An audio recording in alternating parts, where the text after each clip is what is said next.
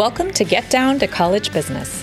We will identify strategies that could make the difference between keeping university doors open and closing them for good.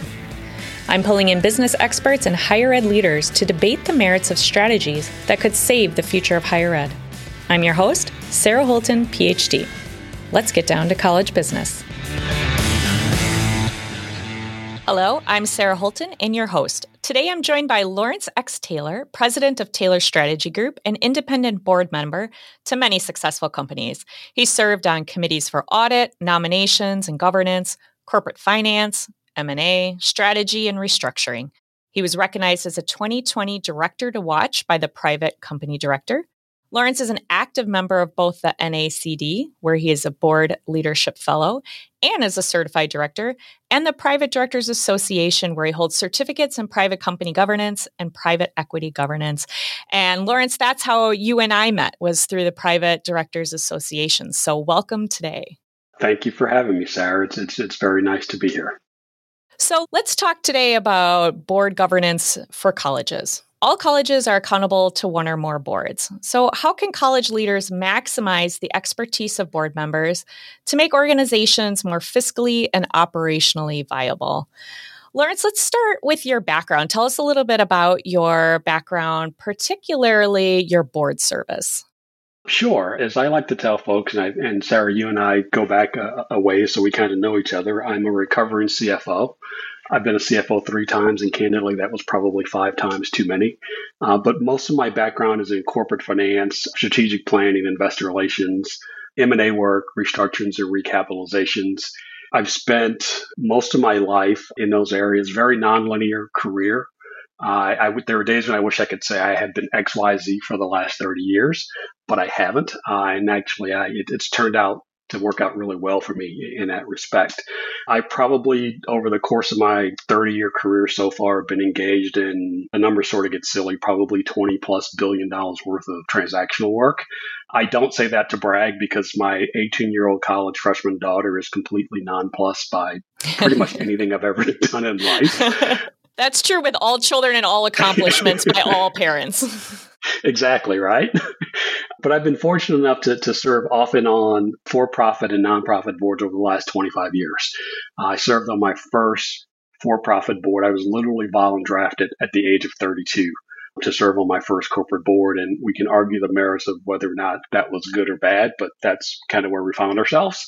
And over the last 25 years, I think I've served on 9 or 10 corporate boards and probably 3 or 4 nonprofit boards. I'm currently serving on 5 boards as we speak, 2 publicly traded boards and 3 privately held boards, one of which is in a Chapter 11, which I might add I did not cause, but I was actually elected to their board a month prior to their filing to help facilitate the Chapter 11 experience. So that's hopefully the last 30 years kind of condensed into less than a few minutes.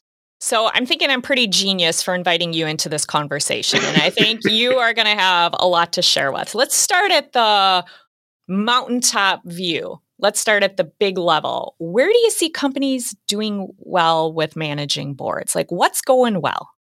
Without a doubt, it's open and transparent lines of communication that flows both ways, both from executive management to the board and from the board to executive management. And I don't mean that in the concept of it's a free-for-all and the only thing the CEO does is answer questions from the board or vice versa. But when those opportunities arise where there's a need for healthy, robust discussion, whether within the context and framework of a board meeting or candidly outside the context and framework of a board meeting, be it a committee call or be it a one-off, hey, I've got a couple of questions on this particular subject, I think boards that do it well have a really robust and open line of communication. One of the other things I see that's done particularly well in the corporate world is a concept of a lead director. And that's mostly related to publicly traded companies where you have essentially a lead independent director who basically acts as a liaison in a lot of cases between the full board and the CEO or executive management of the team, and kind of talks about the role or basically functions as a conduit. A lot of times that person, he or she is Switzerland. And sometimes they're carrying messages back and forth and being a buffer between the entire board or a subcommittee of the board and executive management. So, besides hiring or kind of creating a role for a lead independent director, do you see other things that college boards could maybe take away from corporate boards? Are there any other types of learnings that we could have? Yes, there are three that come to mind off the top of my head. One is onboarding new directors, and it's a area that a lot of companies, candidly, even for-profit companies and publicly traded companies, kind of fall short. But if you have a really systematic and conscientious way when you bring on new board members into this process in terms of historical information or institutional knowledge or reviewing the prior board minutes, I've even seen some companies go as far as to, when you bring in a new board member, they partner them with one of the more senior members on the board for their first year to kind of help them navigate this landscape of sitting on the board that's new to them. So that's the first thing that comes to mind. And one of the second things, and it's really something that board members don't necessarily like to talk about, but it's an annual board assessment. And that takes the form of two different kind of avenues. One is a self-assessment, and then one is maybe a third-party assessment that's done of the board. And it's not, a lot of folks, when they think about that, it comes across as, well, if I don't get a good review, then on my way out the door. And that's not the intent of the assessment. Clearly, you have those situations where folks have overstayed their welcome, or their skill set is no longer needed or appropriate for where this particular institution happens to be in its life cycle. But it's more centered around, do we have the right people in the right seats on the bus? Do we have the right skill sets sitting around the table to help us strategically, not to use a sports analogy, but help us strategically move the ball down the field? And I think that's paramount in terms of not only having the right people, but having the right people in the right roles and seats. So that's the second thing that comes to mind. The third thing is continuing board education. I'm a lifelong learner. I am the product of two public school teachers. My mom taught for 42 years. My dad taught for 40 years. So I'm one of those weird individuals where if you actually give me something to read, I feel like I'm supposed to read it, make highlights, notes in the margins, and then come back and be able to disseminate that information to folks. I can relate. It cuts both ways, but I am always in the mode, in the methodology of continuing to educate myself on what are the latest trends and topics in the boardroom. How can I be better and more effective board member? And you do that through continuing education. I probably read articles related to boards multiple times a week, because I think at the end of the day, it helps me to become and be a better board member. So I think those are the three things that kind of immediately jump to my top of mind awareness in terms of things that boards and well-managed boards and engaged board members partake in. I find that really interesting, that idea of like studying the craft of board service, not just studying what you might need to know about finances or the future of higher education, but how do I be a better board member? So I think that's a really key takeaway for our audience. I'd also like you to expand a little bit on assessment. How would a board go about assessing itself? Are there tools out there that people can utilize? Tell us about that. This is where Dr. Google is your friend. There are a number of board assessments that are out there. Some are very formal. Some are very informal. It just depends on how in-depth you want to go to. But most of them, if you think about it in terms of a matrix, these are the top 10 or 12 skills we need on the board. And these are the folks on the board that have these particular skills. And so the first step is generally a self-assessment, like financial acumen, risk assessment, cybersecurity, DE&I, ESG. And I hate to use acronyms, but I think most folks in our audience will know what those acronyms are. Regulatory compliance. And you literally go through that and you self-assess and you check off, typically on a scale of 1 to 3 or 1 to 5, your level of expertise and knowledge in that particular endeavor, be it very little to I'm a subject matter expert. And then you compile that matrix, if you will, and come up with kind of what looks like a Venn diagram of your current board composition. And that really allows you to see where you have overlap, where you have really good expertise, either on a subject matter basis or just on a general basis, in those gaps and holes that you need to fill, either in terms of bringing in outside consultants or outside expertise to help with that if you're in a position where you don't have a particular opportunity or board opening that's coming up. Or more importantly, when you do have a board opportunity that's coming up, you generally know, hey, here are the gaps that we have in our skill set on the board. And when we look to bring in new board members, here are some of the things we should look for in terms of that skill set, not to be narrowly defined, right? Because sometimes it's better to have a much broader approach than necessarily kind of a periscope of a subject matter expert. But at least this assessment gives you the framework for the board to understand where there might be gaps in knowledge that could be beneficial to the board. Okay, so we talked about what boards could do, maybe even bring in fresh ideas and new ways of doing things. What about what boards shouldn't be doing? Like, is there less time allocation they should be putting towards particular endeavors? Have you seen that in your experience, where there's just things that aren't adding up to real ROI for a college or an organization?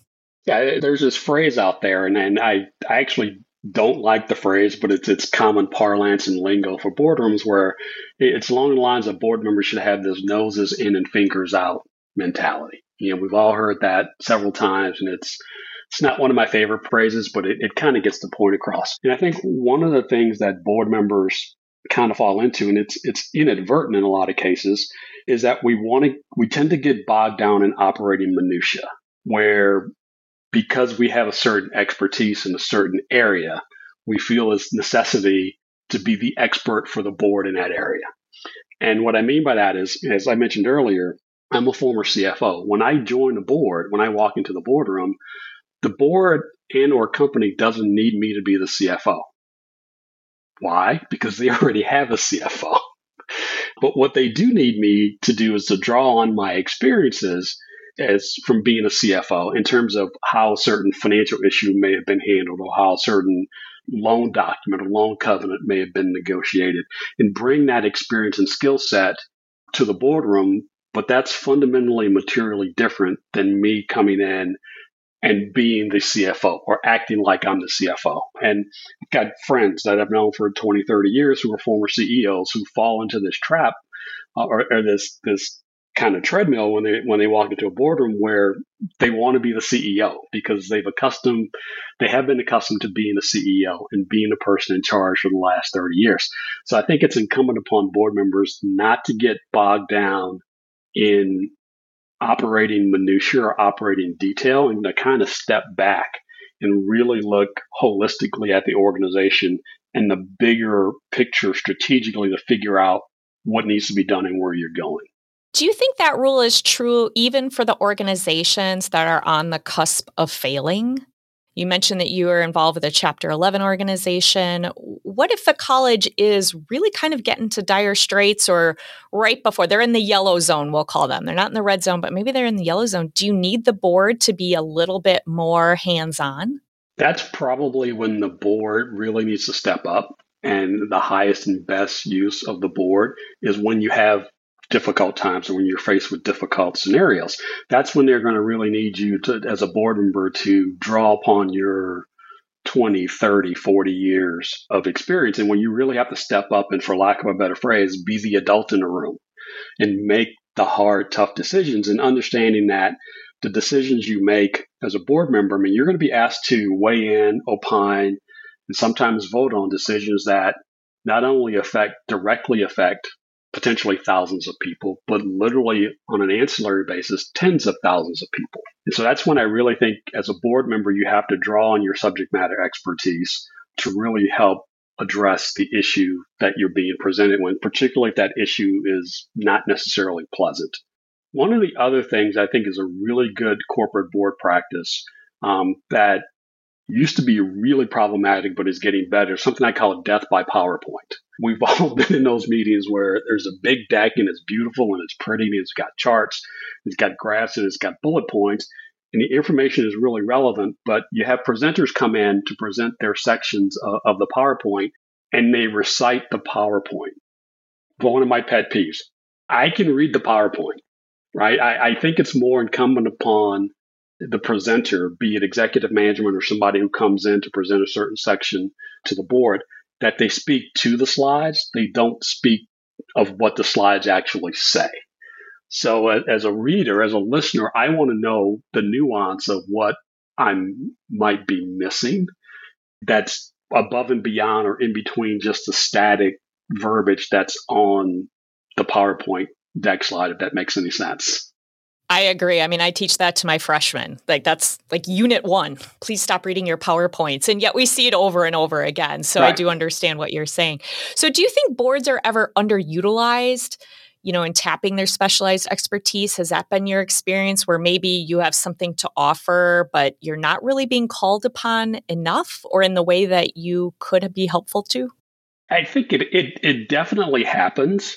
I would also encourage board members when a particular subject comes up, if it happens to be in their wheelhouse, if they happen to have decades of experience doing that, and if they're being underutilized, I think it's incumbent upon you as a board member to speak up and volunteer information that the group may not necessarily, I shouldn't say information/insights that the group may not necessarily be privy to because it's not a world that they have historically played in. So I think to that extent, yes, you have to offer up insight when it's applicable. The caveat being, don't necessarily get bogged down in the minutia of what you're presenting. So what advice would you give to college presidents and other executive teams on how to manage boards? You talked a little bit about what they could be doing. You talked a little bit about utilizing them in the right way. What's your best advice for them? Every board, by definition, everybody who sits on the board has a healthy sized ego. Because if not, you wouldn't be in the boardroom. You've got a certain level of gravitas. You've got decades of experience. You wouldn't be in that position unless you had a healthy ego. So there's this ego management, this ego balance, if you will, that has to take place in the boardroom. And I think it's incumbent upon executive management to understand that. I take the position where, and it's worked out, knock on wood, well for me so far in my professional career, in my personal career. I treat old people like they're little kids, and I treat little kids like they're old people. So I'm really good with folks under the age of 7 or over the age of 70. But what I mean by that is you have to be able to balance the personalities that are in the room and understand what motivates and what doesn't motivate certain people, if that makes any sense.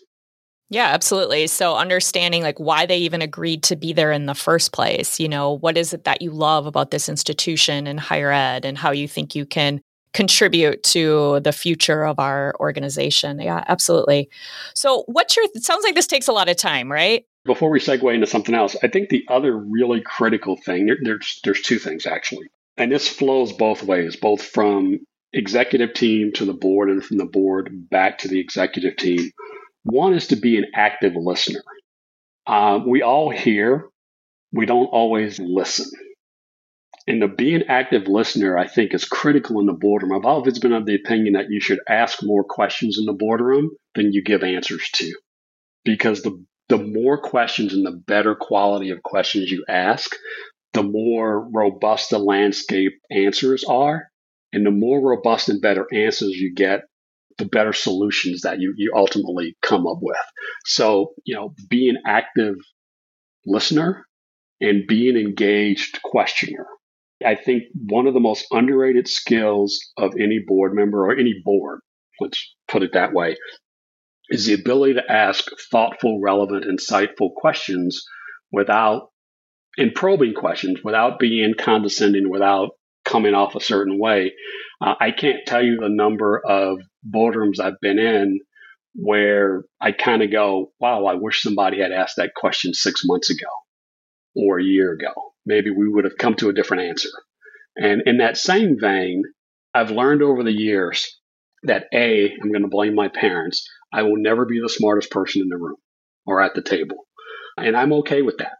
But really, at the end of the day, there's not a whole lot of advantage to being the smartest person in the room for 2 reasons, right? One, there's a high likelihood.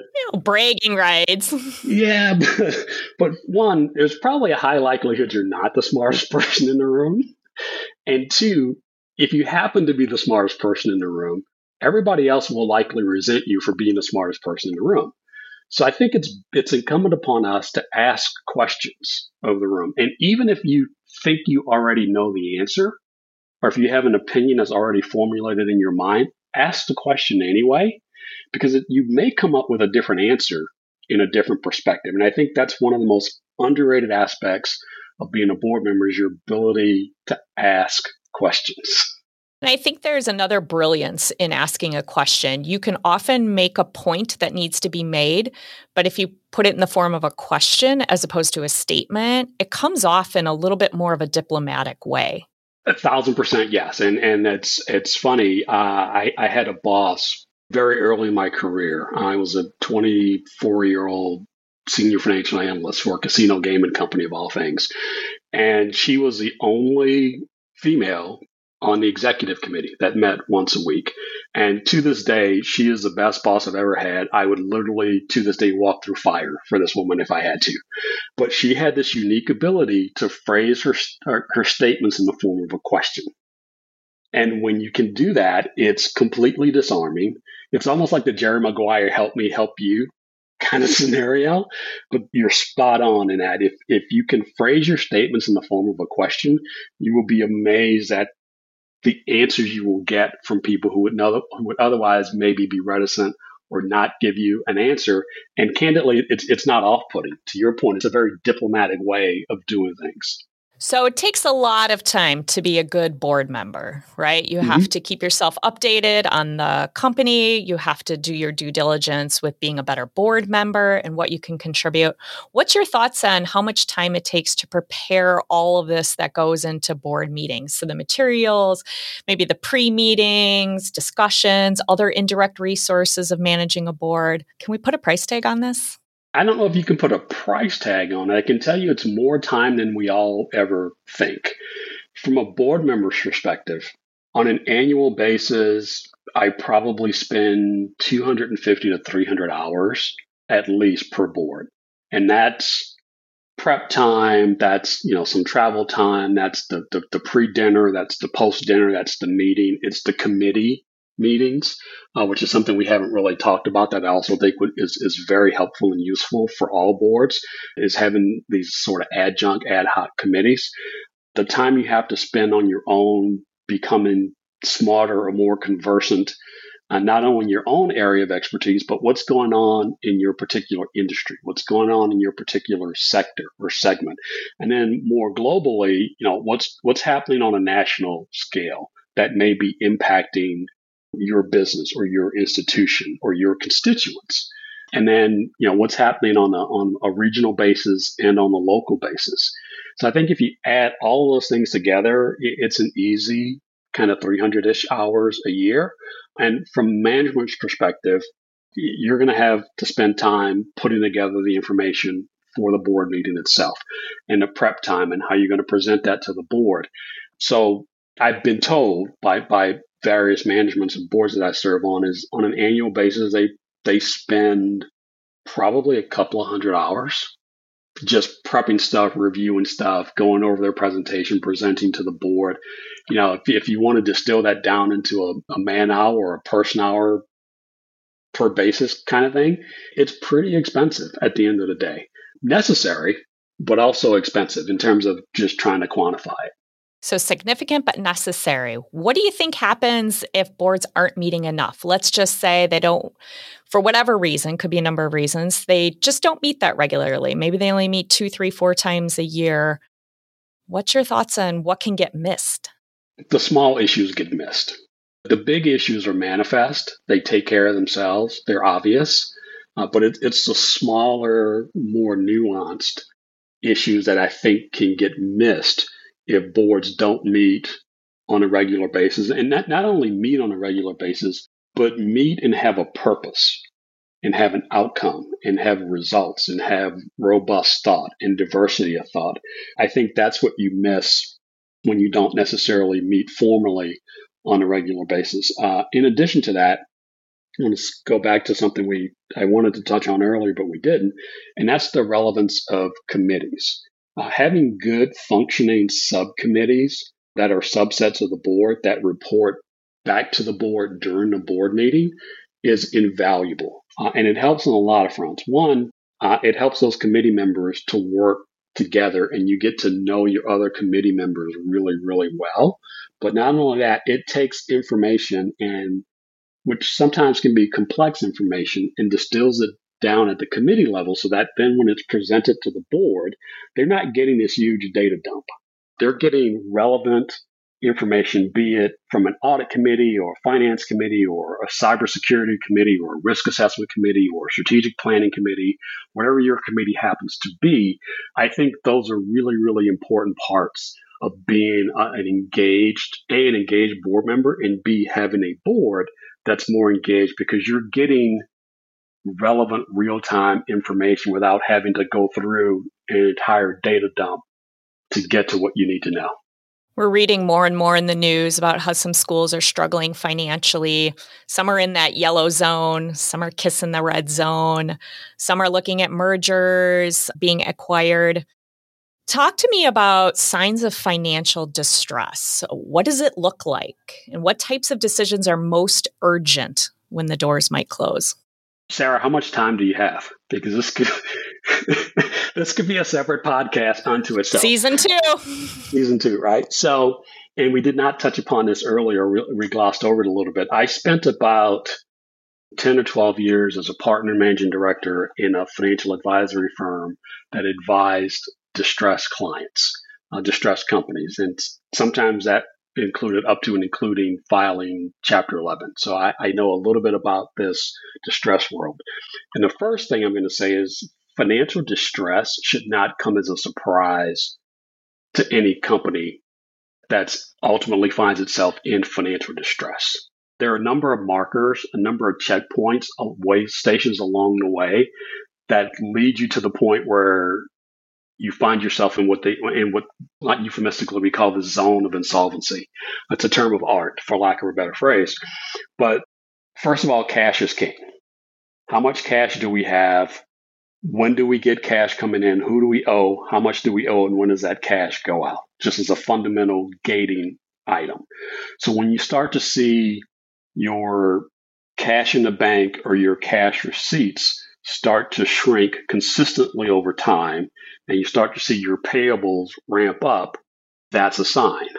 When you start to see your, what we like to call your days payable versus your days receivable get out of balance, that's a sign. If you're having to pay people, vendors, quicker than you're receiving money in, so stated differently, if you're getting paid by folks who owe you money, I'm going to make up a number here, 30 days, but you're having to pay your vendors in 27 days or 28 days, that's problematic because your outflows of cash are going out quicker than you're receiving them. Now, it could be a timing issue, or it could be indicative of a larger, more systemic problem. And so those are the sorts of things that you need to keep in mind. If a company has debt that's coming due in 18 months, and that debt either has to be refinanced or there's a balloon payment that has to be renegotiated or paid off, and it's 12 to 18 months out, the time to start thinking about that is today. It's not 6 months before the issue needs to be dealt with. Candidly, it's going to take the lawyers 4 months to wallpaper and negotiate everything. So the time to start thinking about potential financial issues that may be looming on the horizon 12 to 18 to 24 months out is today. It's not 3 or 4 or 5 or 6 months before that issue becomes manifest. When do you recommend that leaders make the potential kind of red flags really transparent for the board? When they start standing up, they're not reading their PowerPoint, of course, but they're standing up and saying, hey, review these P&L statements. They're not looking good. At what point? Are you saying 12 to 18 months? Is it longer than that? Well, now I'm going to go back to, we have the saying in restructuring, nothing's a problem until it's a problem. But as executives, as board members, we should be able to look at the financial statements that's being presented to us, going back historically, presently and kind of on a future basis and go, guys, gals, something's not right here. We need to take a harder look at this. It's not one of those where you wake up one morning and you flick on the light switch and you go, oh my God, something's really, really wrong. If that's the case, then there's been a failure of communication along the lines that's been there for months and in some cases years that nobody was paying attention to. So I think it's incumbent upon the board members and executive management. You don't have to be a financial expert. You don't have to understand what the financial covenants are, but you do need to know how much cash do we have? How much debt do we have? How much money do we have coming in? How much money do we have coming out? When those things start to look out of whack, you really need to take a deeper and harder and longer dive into what might be causing that imbalance. There's this concept we use in Chapter 11 or for distressed companies that candidly I wish all companies would use, but understand it's not all that practical, even though it's pretty much a mandate when you find yourself in this distressed situation. That's the concept of a 13-week cash flow, meaning it's very high level. This is probably more minutiae than you wanted to know about the world of restructuring, but it's a very high level of here's what we have coming in on a cash receipt basis. Here's what we have to pay this week. Here's what our ending balance is for this week. And here's what we're going to roll forward to the next week.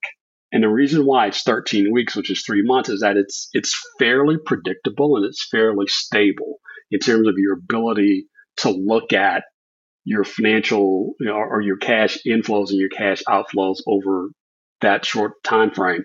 But it really gives you some insight in terms of what might be coming down the pipeline 3 months, 4 months down the road. So some of these financially distressed institutions are entering into some merger agreements. Can you talk a little bit about your experience with mergers, particularly successful mergers? Like what works? A couple of things. I'm not sure there's any merger or any acquisition in the history of mergers and acquisitions that have been 100% successful. Just the nature of the beast. I think when you start talking about merging with another company, and let's take them separately. So if you're merging with another company, there is no such thing as a merger of equals. Somebody at the end of the day has to be in charge. And I've been involved with a lot of companies that have merged with other companies. And when the rubber hits the road is when everybody realizes that somebody has to be in charge. And the company that ends up not being in charge kind of goes, whoa, wait a minute, this is not what I signed up for.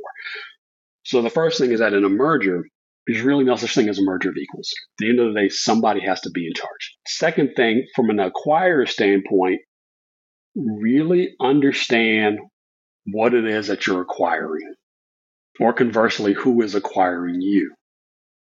And in the world of M&A, the devil really is in the details. It's the things it's the minutiae that you don't necessarily think about that makes or break a successful merger / acquisition.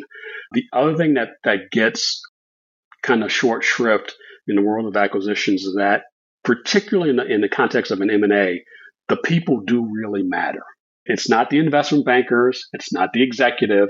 It's the folks who are actually doing the work day to day, who keep the engine turning and keep the lights on. The people do really, really matter. And the most important thing in my perspective and based on my experience about mergers is the post-merger integration. Mergers and acquisitions aren't as successful as they could be or should be, not because it was a bad idea, not because the math didn't work, not because the finances didn't work, but because it wasn't integrated on a post-acquisition basis as successfully and as seamlessly as it could have been or as it should have been. And that goes back to this human capital equation, because you're essentially bringing two organizations together where you have different personalities, you have different perspectives, you may have different operating philosophies and different ways of doing the same task. And those things really need to be thought about in terms of how are we going to implement X, Y, and Z? How are we going to merge two HR departments or two finance departments or two IT departments? And how do we do that successfully, understanding that these folks have never worked together before? They may not necessarily like each other. One group, people always go, am I still going to have a job, post this acquisition? So I really think it's incumbent upon both companies to really be fully engaged in how this integration is going to be actualized and materialized on a post-merger basis. I'm hearing you talk about mergers from two different levels. You have operations, which is logistics. Figure out your operations, figure out your back office. But also, even more importantly, are the people who are running those operations. And there's this human element that we can't ignore or forget about in the post-merger land. Correct. And in my opinion, it's the latter. It's probably more important than the former. The math and metrics will be what they are. That's why we hire investment bankers and legal counsel and to get fairness opinions and run through the models and everything else. That's actually the easiest part, believe it or not, of an acquisition. The hardest part is the post-acquisition integration, and how do we integrate the people into one organization so we can continue to be effective and be candidly bigger and better than we were as two separate standalone entities. So I have a final wrap-up question for you as we're nearing the end of our time together. I want to know your best advice for college leaders to operate a fiscally viable institution. It could be related to board service, but it could be something else entirely. Financially, fiscally responsible. You heard me say this earlier. Understand your cash position. To cut to the quick. If you don't have enough cash to operate your business, you are dead in the water. And there's no two ways around that. How much do we have? Who do we owe? And when do we have to pay it? And how much are we going to get back in? And be proactive when it comes to thinking about your financial position, your strategic position, and where you want to be 6 months, 9 months, 12 months, 24 months, 3 years down the road, and understand that everything fits together. The analogy I like to use all the time is that there's a reason why stools have a minimum of 3 legs, because you can't sit on a 2-legged stool without falling over. So understand that you've got your finance piece, you've got your operations piece, you've got your strategy piece. And you really need all 3 of those as the underpinnings of your stool, for lack of a better phrase. And all 3 of those different legs need to work together seamlessly and coherently, and both dependent and independent of one another, but always interdependent of one another in order to keep somebody sitting on the stool. Lawrence, how could people reach out and contact you if they wanted to learn more about the work of boards and how to maximize them? I don't know if there's a way to get my email address out to people or my cell number. Yep, we can put it in the show notes. I am easily accessible. I don't take myself very seriously at all. I don't stand on a lot of formality and protocol. To the extent I can be helpful, folks should feel free to drop me an email, drop me a text, call me, and I'm happy to chat. Lawrence, thank you so much for your time today. I know we all learned a lot. Thank you. It was a pleasure to be here.